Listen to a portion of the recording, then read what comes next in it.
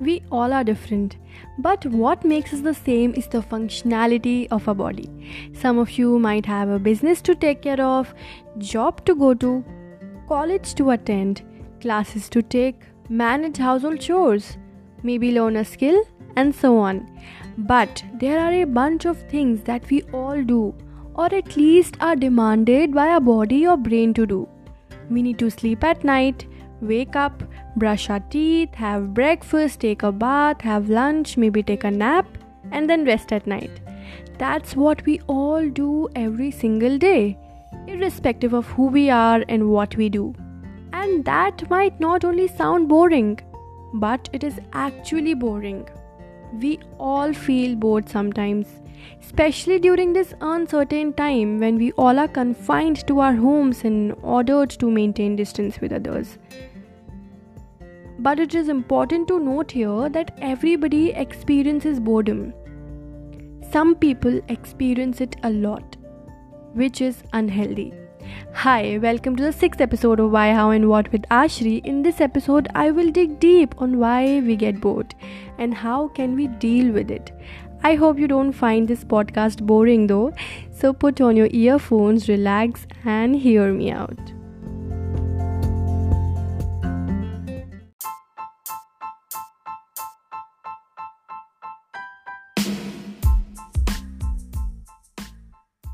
So before I explain the biology behind our boredom, we need to understand boredom is a state of mind that we experience in the course of our life. We all know how we feel when we get bored. We feel we have nothing to do, we lack interest and excitement in everything, and nothing feels worthy of attention. So have you ever thought, what makes us feel this way? Well, I did. And that's what here I'm supposed to do. Today I will call my friend Charu, who is a psychologist and works as a family counselor in an NGO.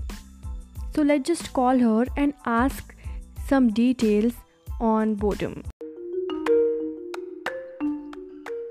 Hi Charu, welcome to my podcast. It is finally happening. Hi Ashri. So we were talking about boredom. I want you to tell us what you know about it. See, boredom is similar to mental exhaustion. It is a result of our over-attachment to the daily routine, and when we do too much of the same thing daily and get too little excitement. Okay, like? Let me explain it in this way. Our internal functions run on a daily routine for our survival. For example, our blood flow, breathing, the digestive process all follow a routine. To ensure this, our brain casts the net of routine over our entire life. And when we admit this standard of routine, we tend to ignore that our daily life does not have to always match to our internal routine. And when we get stuck in a routine, we get bored. Oh, so a routine is good. And we're always told to maintain one in our life. But when we get over attached to it, we get bored, right? Yes. Oh, that makes sense. Thanks, Charu, for giving us great insight to this. Bye. Bye. So I further researched and found out that there are also several other reasons for our boredom. We might get bored when we have to pay too much attention to something.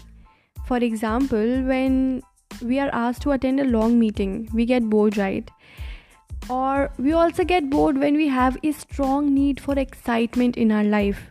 Just like these days, we wish to go out and do things that we have been forbidden to do from the last couple of months. We can also get bored when we stick with our routine and we don't want to come out of it unintentionally and try something new, because we love the comfort zone that our routine gives us. And we fear the uncertainty if we change our routine. And these very reasons may lead us to feel bored. Just like we feel thirsty, we drink. When loneliness strikes us, we talk. In the same way, boredom drives us to change our behavior. Okay, if you haven't yet watched my podcast on why do we feel lonely, you gotta check it out right after this episode. So the question arises, how to deal with boredom? Sandy Mann, the author of the book The Upside of Downtime: Why Boredom is Good, says, when we get bored, we try to swipe and scroll the boredom away. But in doing that, we are actually making ourselves more prone to boredom. Because every time when we get our phone out, we are not allowing our mind to wander and to solve our boredom problems. This can make us addicted to the constant need for different content that phone provides, and our tolerance for boredom changes completely. And we need more new things to stop being bored. So next time when you find yourself bored while sitting at home or standing in a long queue, stop yourself from taking your phone out to check social media and refrain from switching on the TV to shuffle through the channels.